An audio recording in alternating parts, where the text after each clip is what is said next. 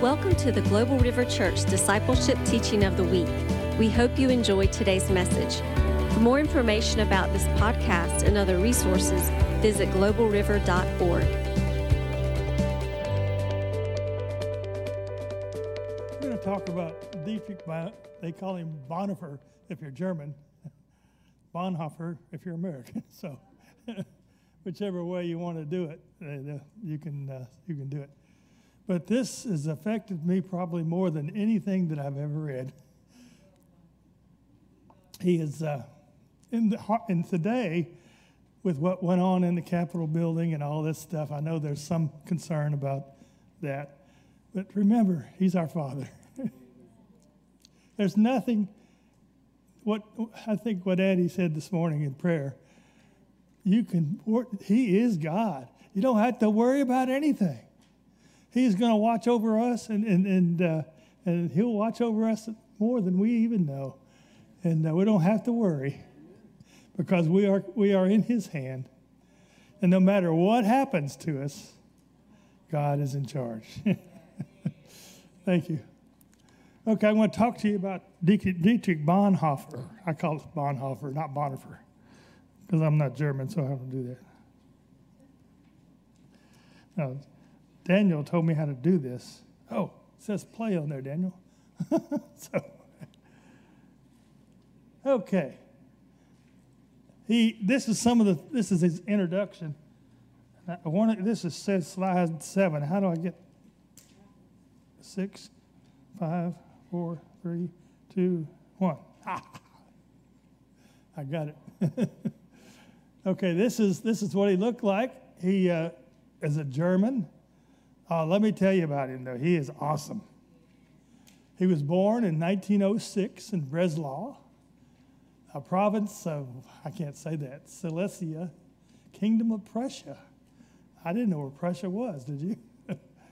And he died at 39 in Flossenburg, concentration camp. He was known for his staunch resistance to the Nazi dictatorship. Now, something I didn't know before I read this was nobody wanted a dictator. They didn't want democracy in Germany. They wanted a dictatorship. So Führer just said, the Führer says, I'm in charge. And nobody said anything. And everybody that didn't like him, he killed them. He was quite a guy. So those people that were still living liked him or didn't say anything. People like Bonhoeffer did say something, and that's what got him in trouble and finally. But he was from a rich neighborhood or rich family. This is his twin sister. He had a twin sister and 8 kids. The family didn't attend church. This was a big surprise. 3 of his brothers were killed in World War I and World War II. It was an influential family. His dad was his name was Carl, and he was helping Einstein split the atom. So they were well thought of in Germany at that time. The family just had an idyllic growth period, but they didn't go to church. It's okay to have a Lutheran church, and it's okay to go to it, but they didn't go. So he didn't have any spiritual help with his family, but he did decide to be a pastor. His brother was a physicist. One of them that was still living. His brother, who was the physicist, was the last boy in the family that lived.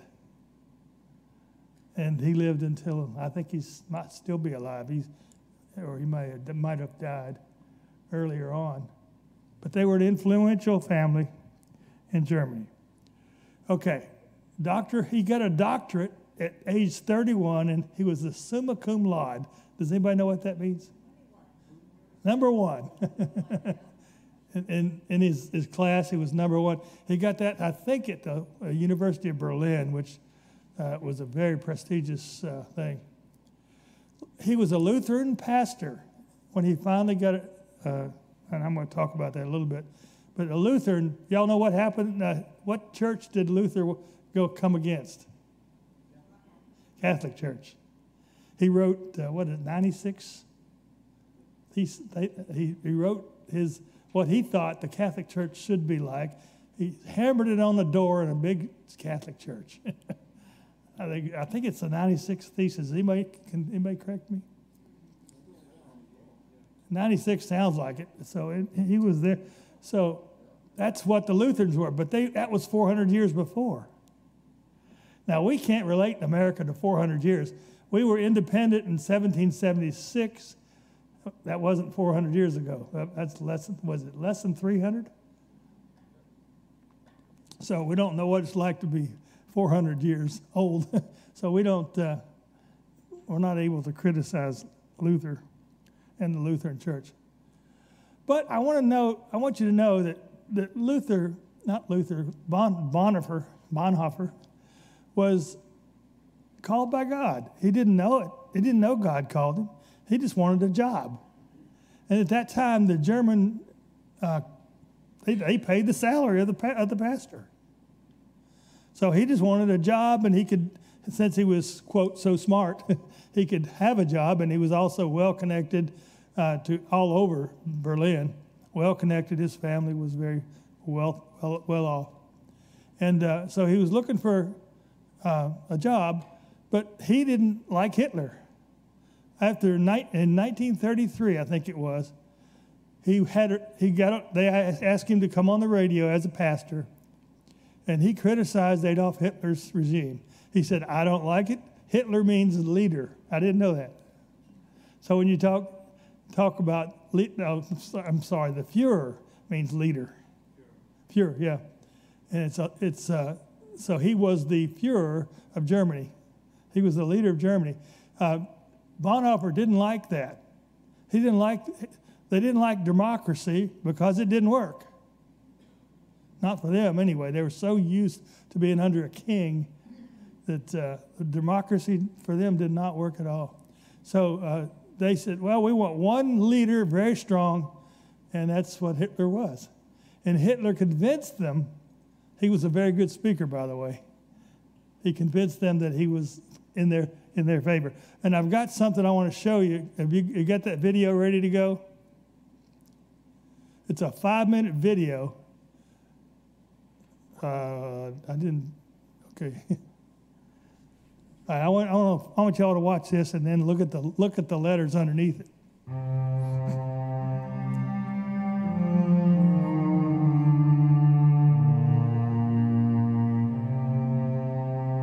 Das deutsche Volk ist nicht mehr das Volk der Ehrenlosigkeit, der Schande, der Selbstabfleischung, der Kleinmütigkeit und Kleingläubigkeit. Nein, Herr, das deutsche Volk ist wieder stark geworden. Hitler often spoke about the Almighty, and the Almighty was behind the scenery of the destiny of the German people. Herr, wir lassen nicht von dir, nun segne unseren Kampf unsere Freiheit und damit unser deutsches Volk und Vaterland. So this was a completely ideological God who justified the own estimations and own expectations of the people, who justified the exclusion of others, who justified the idea of a superiority of the German people. Ich kann es von der evangelischen Kirche sagen, nur die war durch ihre ganze Geschichte hindurch natürlich sehr obrigkeitshörig, obrigkeitstreu. Der Verlust des Krieges, des Ersten Weltkrieges 1918, der Sturz der Monarchie, Begründung der Republik wurde von den Christen zumeist als großes Unglück empfunden. Hitler versprach gleich Beseitigung aller demokratischen Denkweisen, keine Republik, sondern Führerstaat, eine direkte Fortsetzung der Monarchie, aber nun eben nicht mit einem Adeligen, sondern mit dem von Gott gesandten Führer Adolf Hitler. Insofern kann man sagen, die Kirche war mit schuld daran, dass der Boden für Hitler und seine Partei vorbereitet war. On January 30th, 1933, Adolf Hitler became Chancellor of Germany. Immer und immer wieder predige ich, der Wiederaufstieg der deutschen Nation ist die Frage der Wiedergewinnung der inneren Kraft und Gesundheit des deutschen Volkes.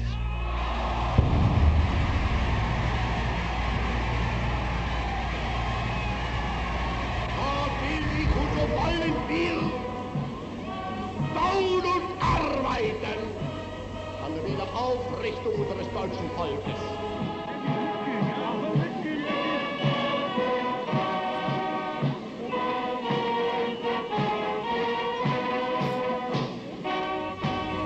Deshalb habe ich mich bereit erklärt, am 30. Januar die unter des von 7 Mann zu 12 Millionen emporgewachsene Bewegung einzusetzen zur Rettung des deutschen Volkes und Vaterlandes.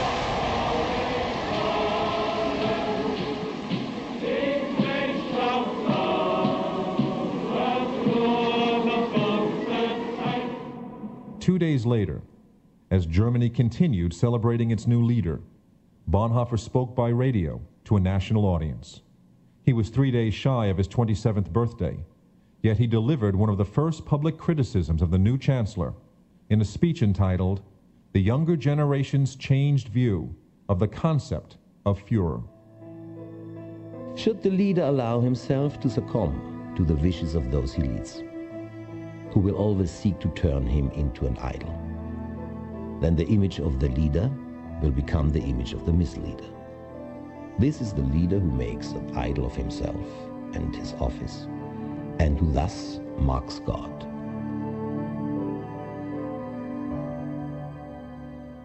Before Bonhoeffer could finish his talk, the broadcast was cut off.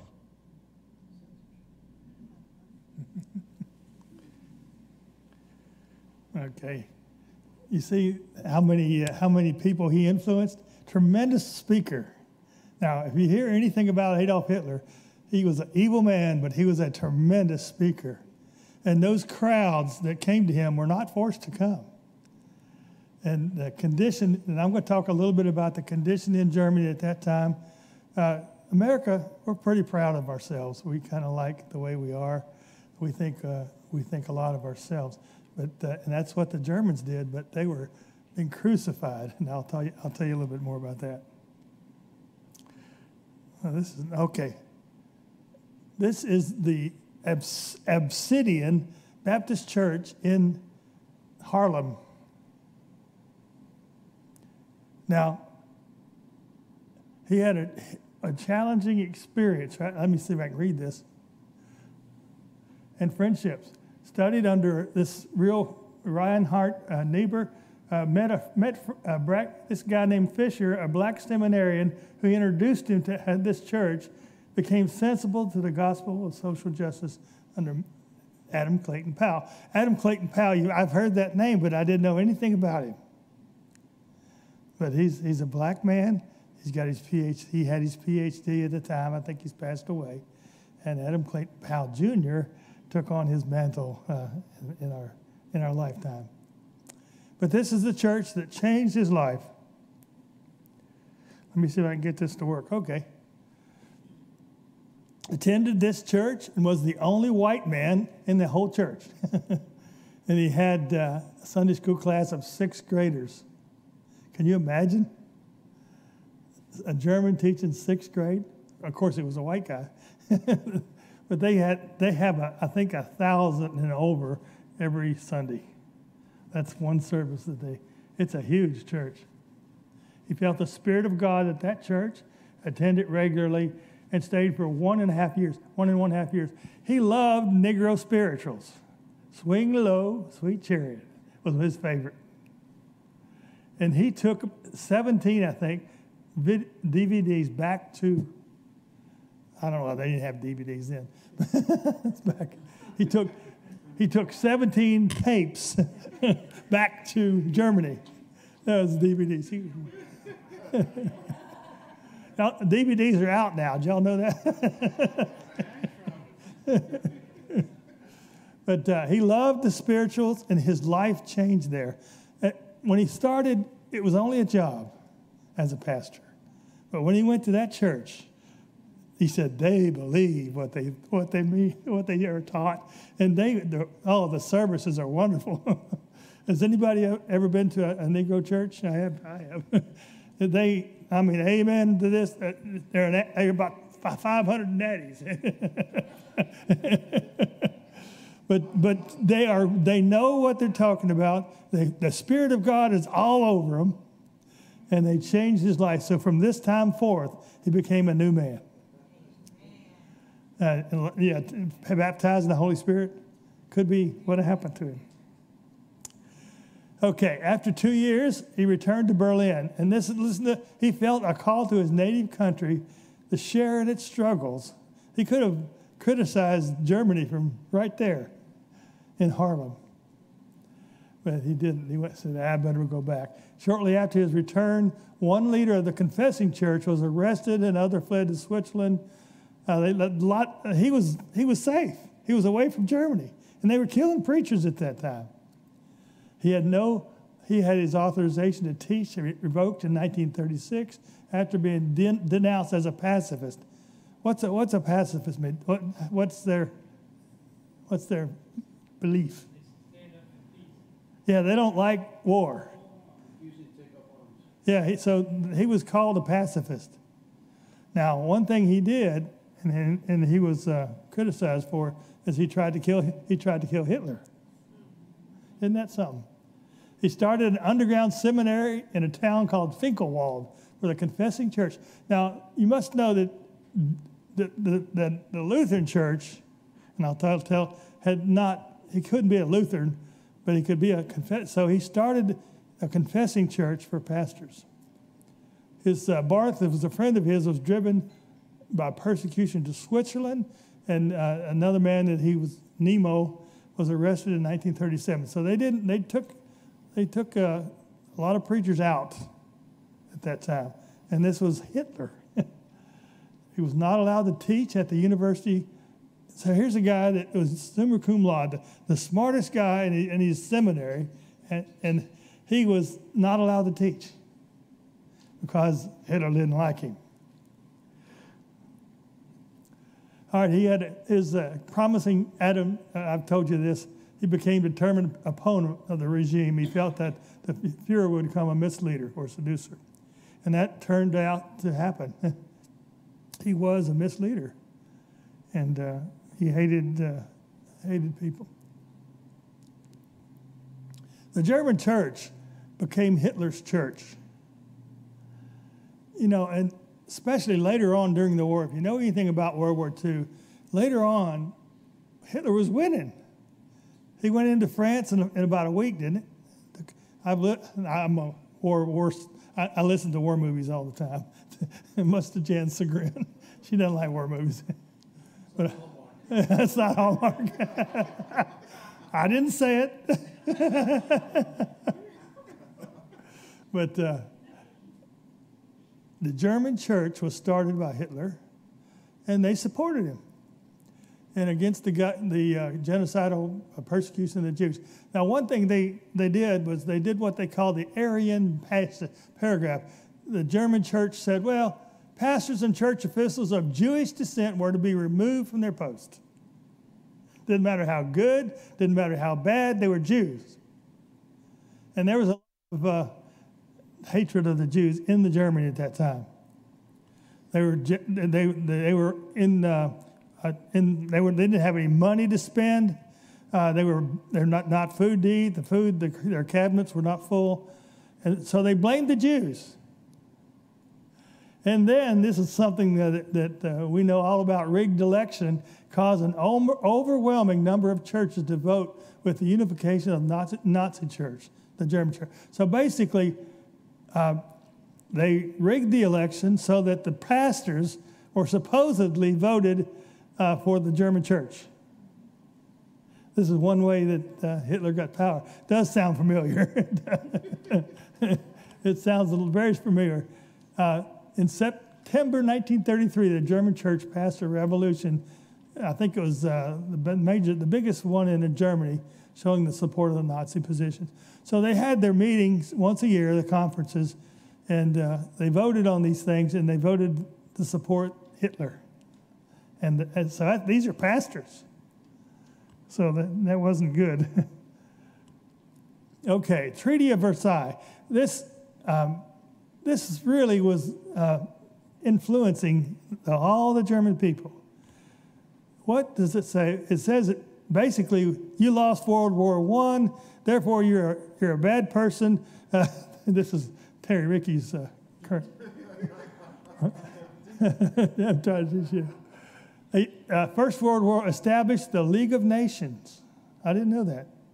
According to the agreement, they were severely punished. And this is the territory in black that they lost. So here's Germany, the very proud Germany. They lost the World War I, and they almost won it, I guess, a month or two before. And then they lost another battle, a big battle, and they lost the war. So they were punishing Germany by giving Poland and France part of the territory. And so they felt, you could see it on Hitler's speech, they felt rained on. They felt less than. So the German people, who were very proud, were feeling like the whole world thought they were just a bunch of trash. So when a man came that said, "Hey, I'll make you proud again," they accepted that. Now, the Lutheran Church at this time had no power, had lost authority to change society. Hitler formed the formation of the German church was successful because the German people felt they were being persecuted by the treaty, and they, like Hitler, had the answer. So a lot of reasons that he was put in office was the Versailles Treaty. We don't know much about that. That happened a long time ago, right? I had heard about it, and in my war movies they talked about it. But this is what they felt. They felt, and Hitler was going to bring them out of that feeling of everybody against them. Hitler was supposed to do it, and especially later on when they started winning wars. All right, in April 1933, Bonhoeffer raised opposition to the persecution of Jews and argued that the church had a responsibility to act against this kind. Y'all know what happened to the Jews, right? Holocaust. And Bonhoeffer sought to organize the Protestant church to reject Nazi theology from infiltrating it. This led to a breakaway branch of the Confessing Church. Bonhoeffer helped form the prominent man pastor Martin Niemöller. The Confession Church sought to stand in contrary to the Nazi-supported church, German church. So basically, he didn't agree with them. So he said, I'm starting my own church. So he was very, very good. Bonhoeffer was a very smart man. And also he was, I think, God, somebody like Heidi Baker, I believe God put her where she is in her time. She is very anointed and very willing to do what is needed. Well, Bonhoeffer was like that. He was God's man for the time.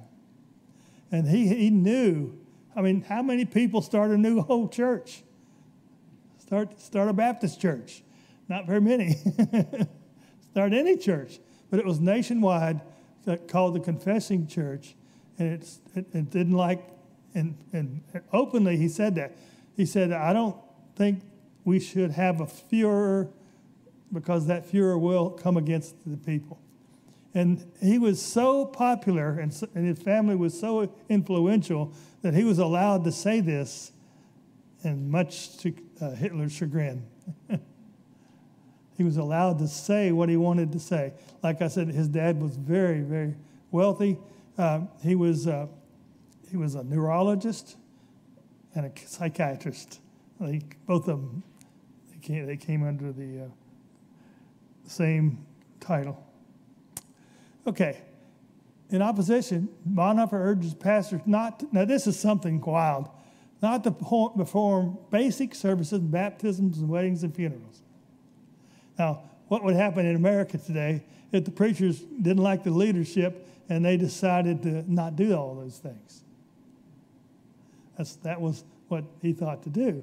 Or this guy named Karl Barth, has anybody ever heard of him, Karl Barth? He was a famous theologian, friend and fellow pastor, and other pastors urged him not to do it. Now, the Nazis planned to start small, but slowly bend the church to their position. And I want you all to realize that's what people do. People that want to control the church, they'll start small. Something will happen, you'll say, well, that's no big deal. And then he has a little bit more. So be careful. If somebody starts to do that in America, they can still do that. The confessing church, 1/3 of the pastors insisted that Christ, not the Führer, was head of the church. So the confessing church, most of them tried to go away from Nazis. They ended up joining the Nazi cause, especially when they started winning wars. Now, there's been nothing ever like Hitler, and nothing ever like the German people. And they came in and they did what they call a blitzkrieg. They went right through France, and it took all of World War I, and they still didn't win. But when Hitler took over, he just said, let's go. We'll go get them, and we'll overwhelm them. And he did. I don't know. Anybody know how long it was, the war to capture France? It wasn't more than a couple of months. Yeah. Well, I should know that because I watched that movie. All right, Jen? All right. Bonhoeffer found a great benefactor isolated in Pomerania. I didn't know where Pomerania was. And this woman, she had a big house, and that's where he stayed because the Nazis didn't like him. Does anybody know where Pomerania is? It's on the very border, northern border of Germany, way up in the mountains, and nobody could find him there. Was it? All right. The former students also were there. He was so good at teaching others that he became. He started training pastors how to preach. And but he fell in love. He fell in love with her granddaughter and asked her to marry him before his imprisonment. She was 18 years old. And he was, 38? He wasn't, he was 28. That's what he was. That's a misprint there. He was 28 years old when he first wanted to get married. He was, Himmler jailed 27 pastors who Bonhoeffer, I didn't mean that. Let's see if I can go backwards. 27 pastors. Can you make that go up a little bit? I can't. So that's, I must have accidentally.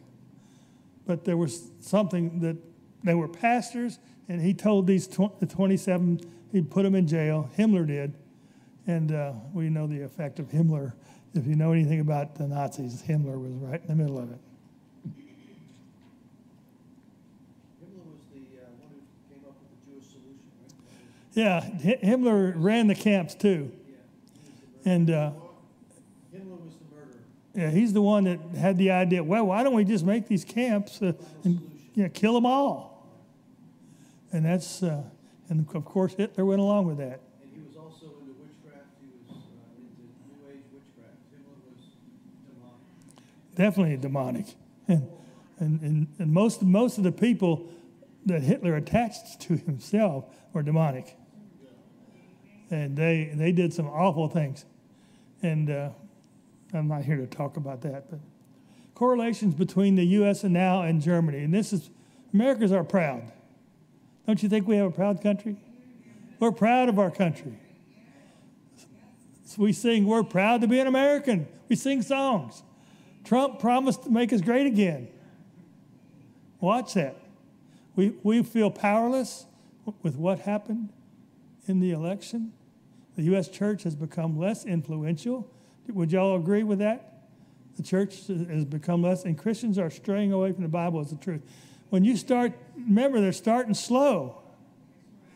So as long as we stick to the Bible and start and keep believing in the Lord as our Savior, and then we won't be powerless. Even this election won't throw us off. What I want you to do is don't feel bad that we lost the election. We didn't lose the election. Yeah, Eddie, you want to say that? God's got it. God has it, so don't worry. I don't know how he's going to do it. I'm not as smart as he is. But when you get away from the Bible, and I think part of the church that the Nazis, the German church, they did away with the Old Testament. They didn't like it. You don't have that authority. So when people start taking up, picking and choosing what they want to believe, anything can happen. So stick to the Bible and what it says, even if you don't understand it all. Yeah, replacement theology. That's right. That's something that was very popular too. Let me see if I get this right. Oh, it ran out of power. It ran out of power, Jeff. All right, this media is censoring what is released. Did y'all know that? Even today, media is censoring what is released. Many are looking to Biden and the Democratic Party to save us. You don't want to tell about your class today, do you? My wife had to leave. This is American school, and she was being Republican and didn't believe the way they believed. So I don't think we can look for anybody but God. And no matter, President Trump is not God. I love President Trump and I voted for him, but he is not God. So let's stay with it, a church, and let's stay powerful. What can we do as Christians and as a church to keep the history? We can pray. Now, I think Americans especially don't realize how powerful prayer is. And I think Joyce, what's that? Oh, it's one of the woman preachers, Joyce Meyer, said, I hate it when people say, I've done everything I can do, now I'm going to pray. So the most powerful thing she could have done would have been to pray and then try these other methods. But that's the way we do it. All right. These are quotes from Dietrich Bonhoeffer. How much time have I used? Got more time? Okay, let's read these quotes. And then what I want you to do is tell me what you think it means. Seek God and not happiness. This is the fundamental rule of all meditation. If you seek God, you will gain happiness. That is its promise. All right, can somebody put that in their own words? Yeah, Josh. We'll give you a microphone. Yeah, go backwards. Go up one. So what it's saying about, like, nothing else can give you happiness but God. You could have all the money in the world or, like, everything that you want, but if you don't have God, you're lonely. Good. That's what it means to me, too. Yeah. Eddie, you just say amen? You're not saying a woman? Somebody did that. I don't know who. This me. Okay. Anybody else?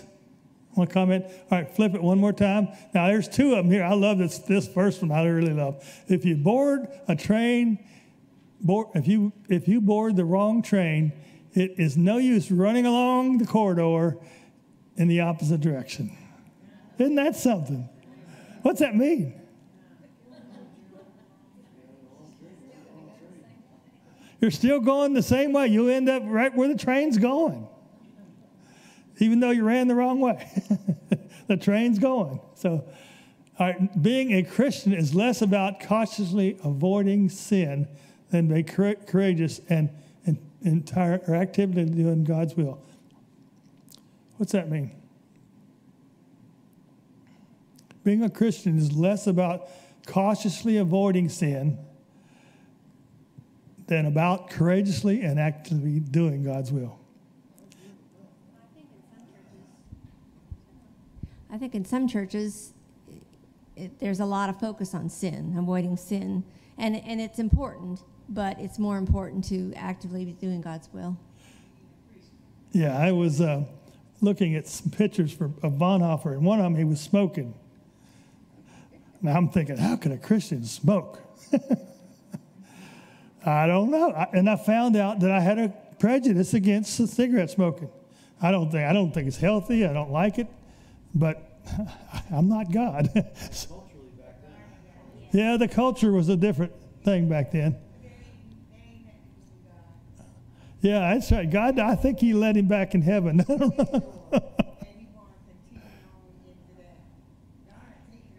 That showed my prejudice right there. So that is the kind of churches that I've been part of. If you smoked and you were in the choir, you had to stop. Have y'all been part of that church? It's not healthy, that's right. But what about somebody who eats too much and they sing in the choir? I don't try to judge. God, you take care of it. Okay. This is not up to me. I'm glad I don't have that job. All right. We forget man stands alone before the ultimate authority.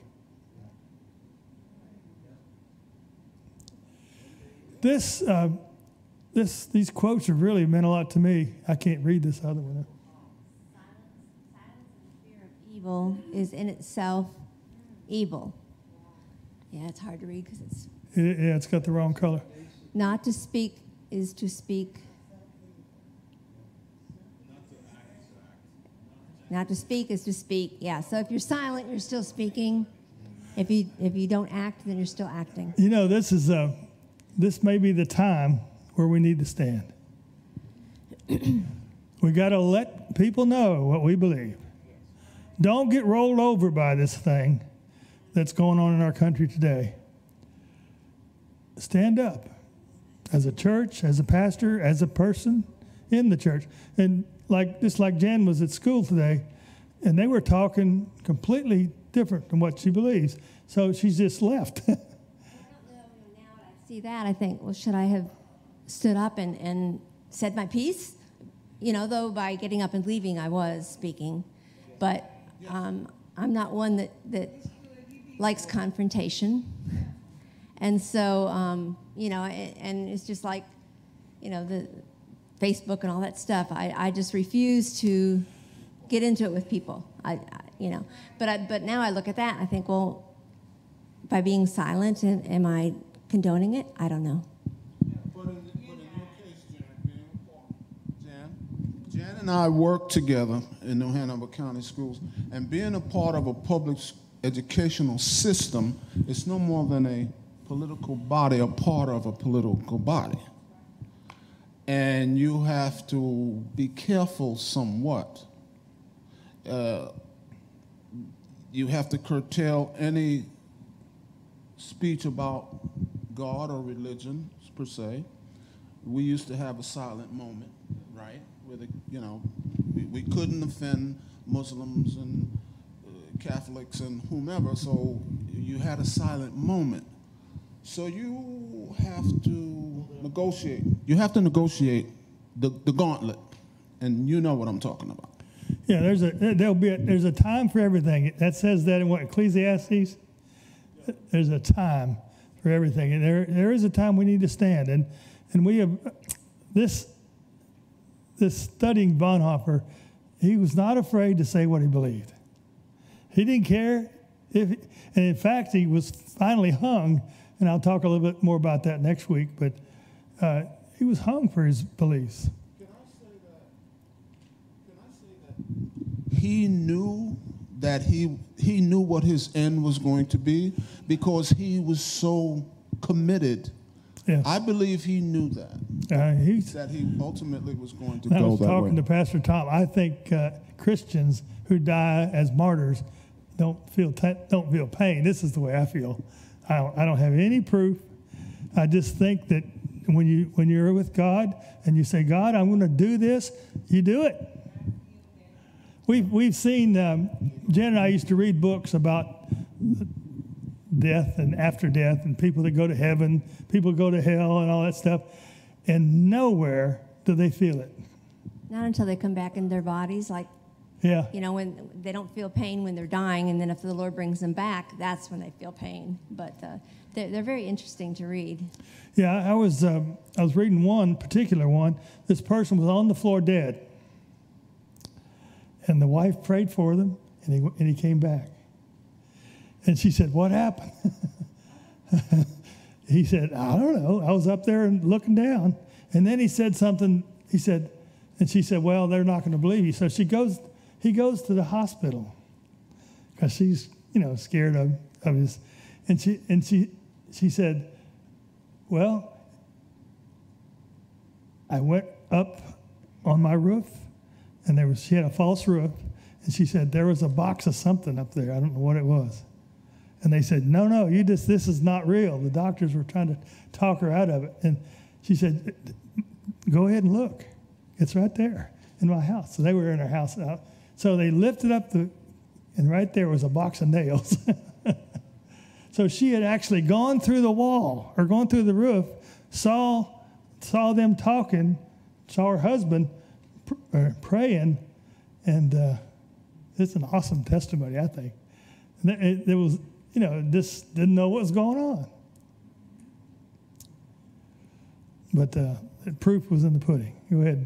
There's another. All right. The first Christ suffering, which every man must experience, is the call to abandon the attachment to the world. The call of Christ sets up a barrier between man and his natural life. Does anybody want to say anything about that? Yeah, that's what it is died. The first Christian suffering. Now, when you hear other countries talk about suffering, we went to India, we've been to Brazil, we've been all over the world, just about. I think there's just a few countries I haven't been to, and at least. But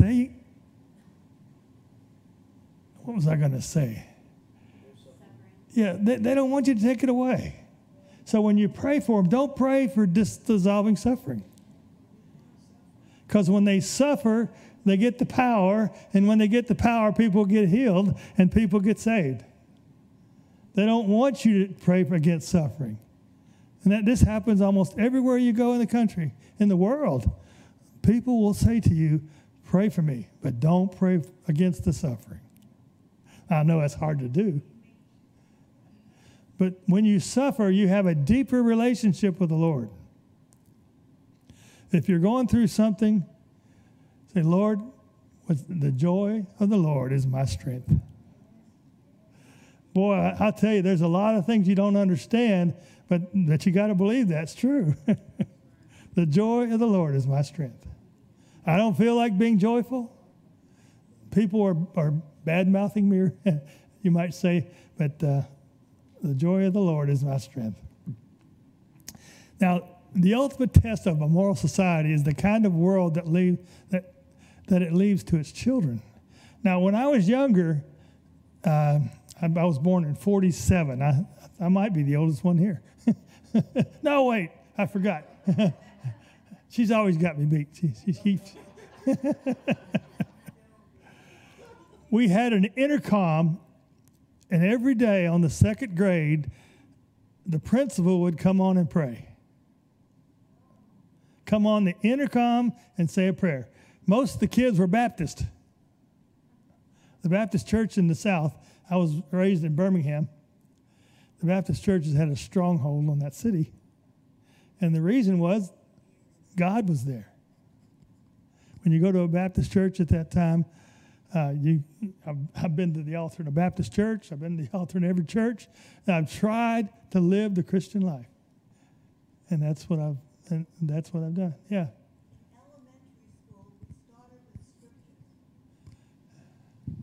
In the elementary school, they would start with the scripture reading, and then we would sing all the patriotic songs about America. God bless America. And that's where we lost it. They would stop and pray and have the scriptures first. Yeah, like this right now, and I probably feel bad because I have not said anything about taking prayer out of school. Is anybody here? So nobody here has told anybody, you've done it, about taking prayer out of school. We're not in favor of that. And we need to say something. We need to let somebody know we're not afraid. And I think that's what Bonhoeffer did, and I respect that, is he didn't like something, he told you. So be careful as Americans. This might be, quote, our punishment. When I think back on when they took prayer out of school, I was deceived by being told, well, you can't control what people are praying. It could be a witch praying. It could be a Muslim praying. And so we can't allow any prayer. And so I think that's how it was kind of, like I say, slowly taken away to the point that now I can't mention God, they kind of convinced me that, I wouldn't have any control over what was being prayed or who was praying. Right now, though, take your job away. Yeah. Right there. So I want to share a perspective coming from Africa, Nigeria. So in Nigeria, we have prayer in the school. But because the country is split between Christian and Muslim, so what they did was on Fridays, they will have the Muslim teachers lead prayer on Friday. But the rest of the week, you have Christian prayer. You have assembly where students will gather and the principal will lead prayer. And sometimes you even see people filled with the Holy Spirit. So God was not pushed out. So the solution was, okay, we don't want to offend the Muslims, so we give you Friday because Friday is the day that they do their own prayers. So that's how we coexisted. It's not about pushing God out and saying, oh, let's just ban prayer completely, because the devil is behind it. We know that. He just doesn't want God, period. And we see what's happening in our nation with all the shooting and all the witchcraft and all the drugs and addictions among students, because we said, God, get out of the school. That's the problem. I grew up in New York, and elementary school, there was no prayer. Junior high school, there was no prayer announced by the principal. You didn't hear any prayer at all. High school, there was no mention of prayer on the intercom system, period. From elementary to when I graduated high school, I never heard prayer. If you didn't get it in the home, you didn't get it. Now, how much? Bishop talked about this. How much should we honor the Muslim? Is that honoring them by letting them pray? I'm asking you a question. Is that? All right. How much should we honor other people's belief, even if we don't believe in it? I came from Malaysia. I grew up, and there are, I think, 85% are Muslims, and the rest are the Buddhists or Christians. But I was Methodist. And I can tell you this, the Muslims respected the Christians, and the Christians respected the Muslims. There is one great country which I cannot understand. All religions are the same to them. And if I go and do a Buddhist prayer, the Muslims are behind me, and the Christians are behind me. It is really one great country. If anybody wants to learn anything, go to Malaysia and you really can learn it from them. When I was in the Army, I didn't see this until after I got out of the Army, or what I'm talking about specifically. Our country allows Sikh enlistees in the United States Army to wear their turbans. Officers, they wear a turban, and the rest of the soldiers wear what they wear. But if it's an enlisted man and he's a Sikh, he gets to wear his turban as long as he has everything from the neck down congruent with the other soldiers. So this is what our country allows. Sikhs. When I was in the service, I'm sure in the Navy it was the same thing. If you had a hair profile, a beard profile, and you had to carry your profile around, and you were allowed to wear your beard. Other than that, you had to cut it off. So our country allows this well, I'm talking about the Army. I don't know about the Navy and the Marine Corps. But anyway, I saw pictures of it. And I was really shocked. Now, and I have nothing against Sikhs. I have nothing against Muslims. But in our military, this is what they allowed. From the Pentagon on down, I saw an officer marching in a brigade formation, and he was a Sikh American. So I'll leave that one alone. Okay, does anybody know what they're doing now in America? They're telling you can't talk about Jesus if you're a chaplain in the Navy. Isn't that something? We've come a long way, yeah. I was a law enforcement chaplain for a little while when I was in Sacramento. And at the time I went in was in about 92, maybe? And we could pray for people. I mean, we were called, we were partnered with law enforcement and went out with them when there was a hostage thing, but mainly to work with the families in those crisis or trauma times. But then there came a rule that you could no longer pray in Jesus' name. I said, how can you be a support for people and not do that? But that was what they decided, and everybody had their own, all the Native American group, they all had their different representatives, and so it just was so sad because people need the Lord. They might not even know it. They're not yet saved. Yeah. So there was an experience that I remember. I remember I was 10 years old. I was sitting with my dad. We were Methodist. I grew up a Methodist. My dad was Methodist, just like you. So we were in church, and the pastor, I remember the pastor, standing up there, and he was asking the question from the congregation, do you guys believe that the Christians and the Muslims are worshiping the same God? So they, asked the congregation. There was a bunch of older folks. I was 10 years old. I remember, and I was sitting there. I know the answer, and I was shocked by the congregation saying, almost half of the congregation said, "Yeah, we're all worshiping the same God," and the pastor was like, "Huh?" And I'm sitting there, and I'm like, "No, that is wrong. They're worshiping Allah. I'm worshiping Jesus." And Jesus is the way, the truth, and the life. No one comes to the Father but by him. At 10 years old, I knew that.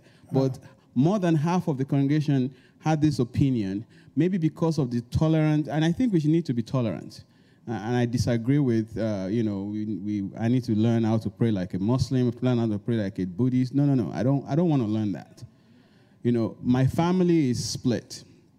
Half of my family is Muslim, the extended family, and half is Christian. So when, we have family gatherings together, we fellowship together, and that's about it. I'm Christian. I'm following Jesus all the way, no matter what. I'll love you, and I'll tell you about Jesus, but I'm not doing your Christian Muslim thing. I remember my brother went on vacation one time, and he came back with the Muslim hat, and I slapped it off his head. Maybe you should have done. In the Bible, it tells you don't you do that. Take part in no other religion. But Jesus is the way. All right, but now how far? when I was going to the hospital, I was, for my to learn all this thing, become a chaplain, and I got there, and I tell you what, the Holy Spirit says, no, I don't want you to do this. He says you can't talk about me openly to these people anymore. You see, and I backed off from it. 2 weeks later, a brother came to me, him and his wife, and wanted me to be the chaplain for the company. And that's where I stepped into and could work all kinds. I mean, God worked miracles in this place.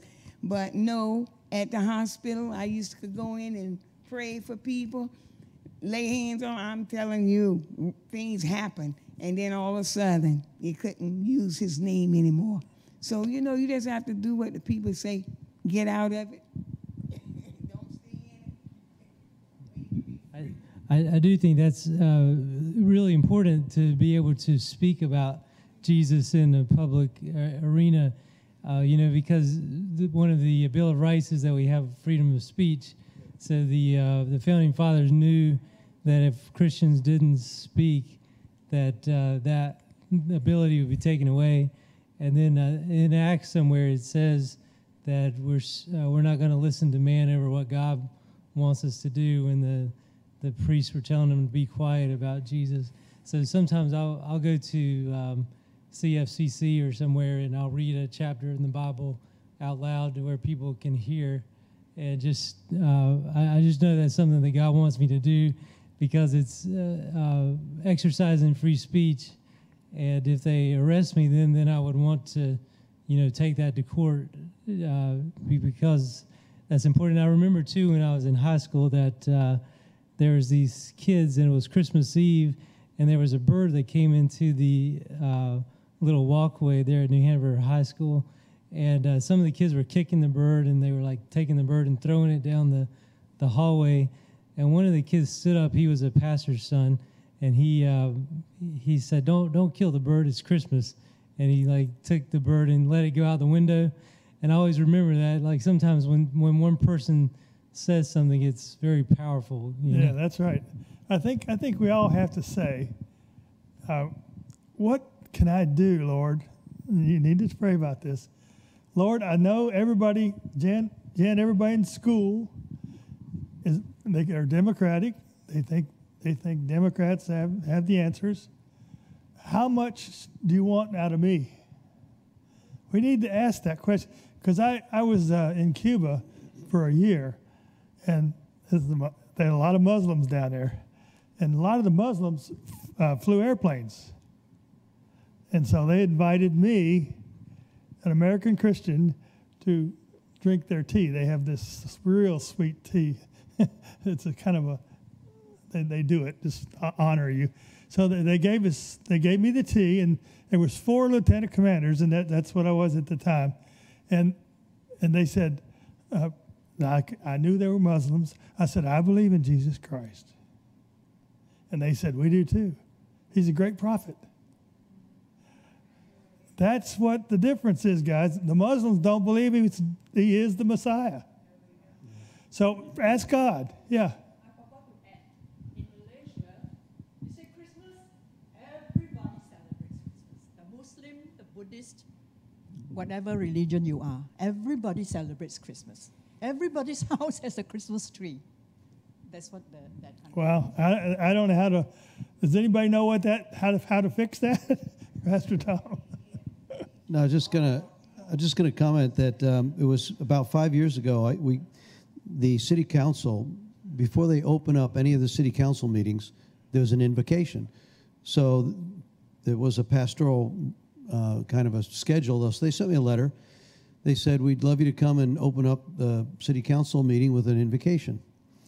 I said, well, can I pray in Jesus' name? They said, no, you cannot pray in Jesus' name. I said, well, so I wrote a letter back. There was at least one pastor as a city council member who was part of the city council.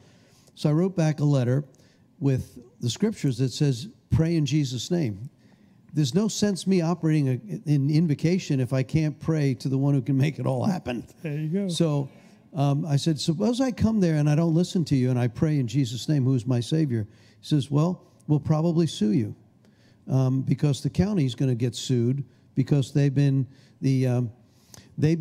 put on word or warning that there's going to be a lawsuit against the council if you continue to pray in Jesus' name.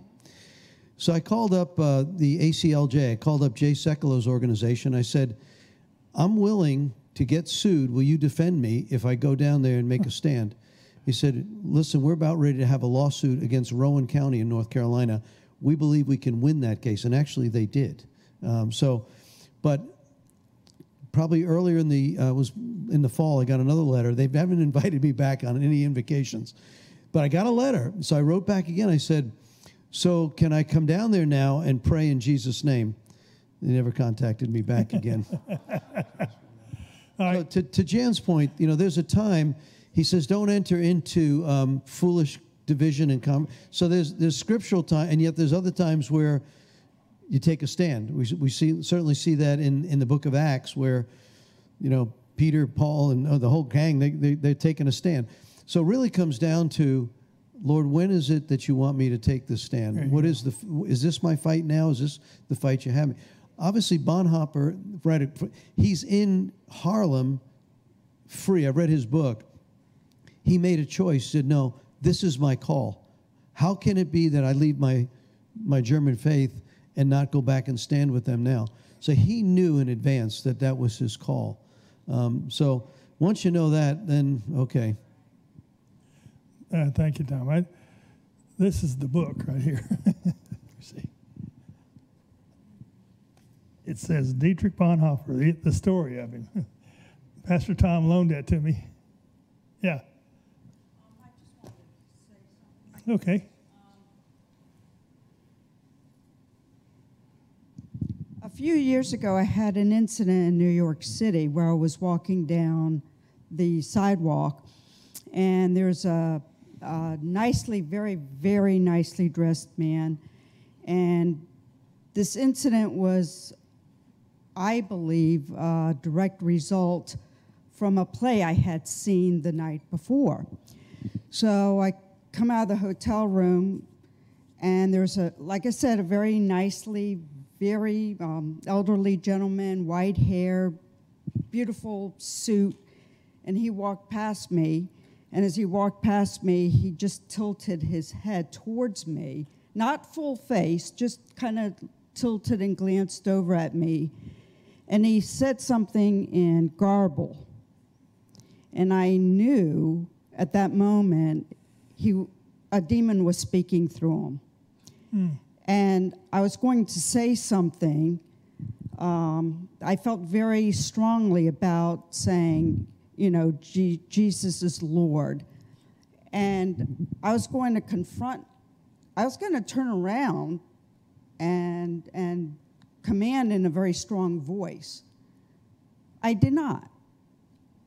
I thought it, and then something told me, it's okay not to speak out because you're thinking it, God knows what you're thinking, and that's strong enough. I got home, and a few weeks later, I watched Perry Stone on television, and he says, I have a word for someone. He said, I don't know why, but the Lord is telling me to give this word to somebody out there. God wants you to speak up. And I knew that word was for me. And I told the Lord I was sorry, and I said, if I have another opportunity, I will take it. Yeah. And I did apologize to Jesus, and I felt bad for not speaking up, but I think something inside of me told me it was okay not to speak up. And I knew that was and I realized afterwards that was a lie. Yeah, do you want David? Yeah, I come from a really, my grandfather was a military man, my father was, but he was very defiant. He was a true believer, but he was also a school teacher in his latter years, and it was right after the 60s when they started taking Christ, God out of the schools. And he didn't buy it. And he used to bring a Bible to church, to the school system, and he would put it on the desk of a student. If they wanted to read from it, he allowed it. If they didn't, they just pass it to the next person.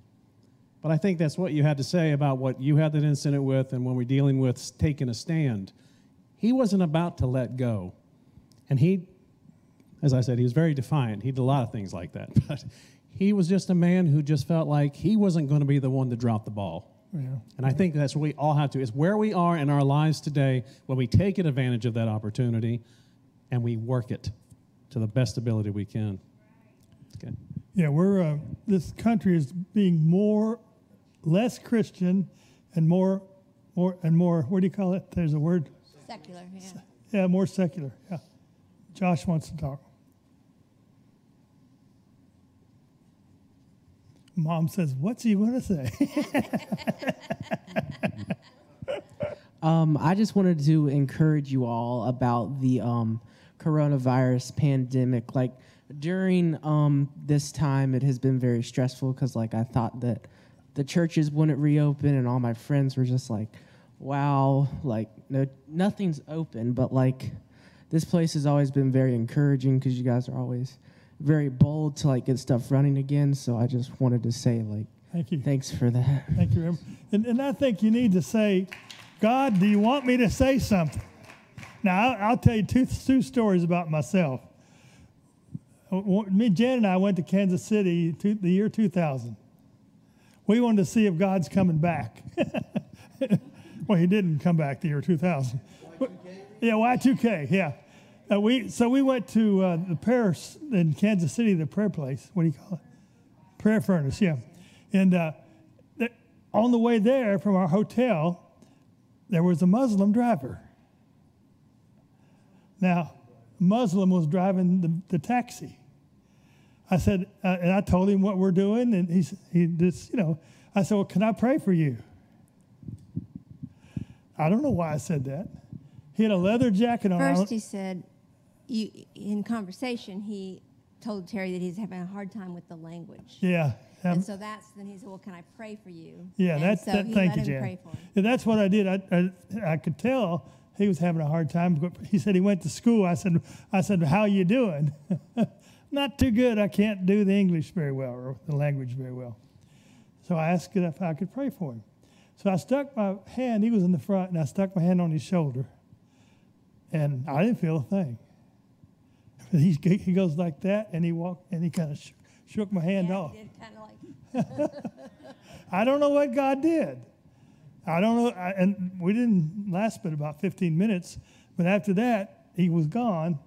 But I think that's the kind of opportunities that we need to take. I was at Sam's a couple of years ago, and this girl had red hair. And so I was sitting there eating at Sam's, which is cheaper, so I eat there. So I was eating, and I just heard a voice in my head say, go pray for that girl and tell her that I'm listening. I said, whoa. I mean, there was, Sam's is not a place to pray for anybody. So I got up the guts, and I went over there and said, hey, God told me to tell you this. And I said something complimentary about her. And she started crying, and she said, that meant a lot to me. So I walked over and sat down and ate my hot dog. So that's the kind of thing we need to do. We need to say, God, do you want me to approach that person? Do you want me to stand strong for you? Do you want me to stand against them? Do you want me to say anything? I think, has anybody ever had a situation where they asked God and he told them? All right, tell me what happened. It's so funny that you said that. And talking about the issue of the politically correct environment that we live in, this happened last week. So I was having a conversation with one of my staff, and the Lord was speaking to me. He said, I want you to tell him that I love him. And then he told me something else to tell him. So I said, okay, you're my friend, right?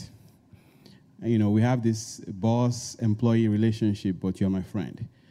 I feel that the Lord is telling me, that's the way I presented it. I feel like the Lord is telling me to tell you how much he loved you, and then the other thing. And the guy was almost in tears. because I know I heard God. You know, we have to be obedient, no matter what. If the Lord is telling you to speak to somebody in the store, to speak to somebody on the train, on the bus, be obedient. That's right. I've also learned that if you don't obey God in that moment, He's not going to talk to you the next time because you didn't listen to the last one He told you.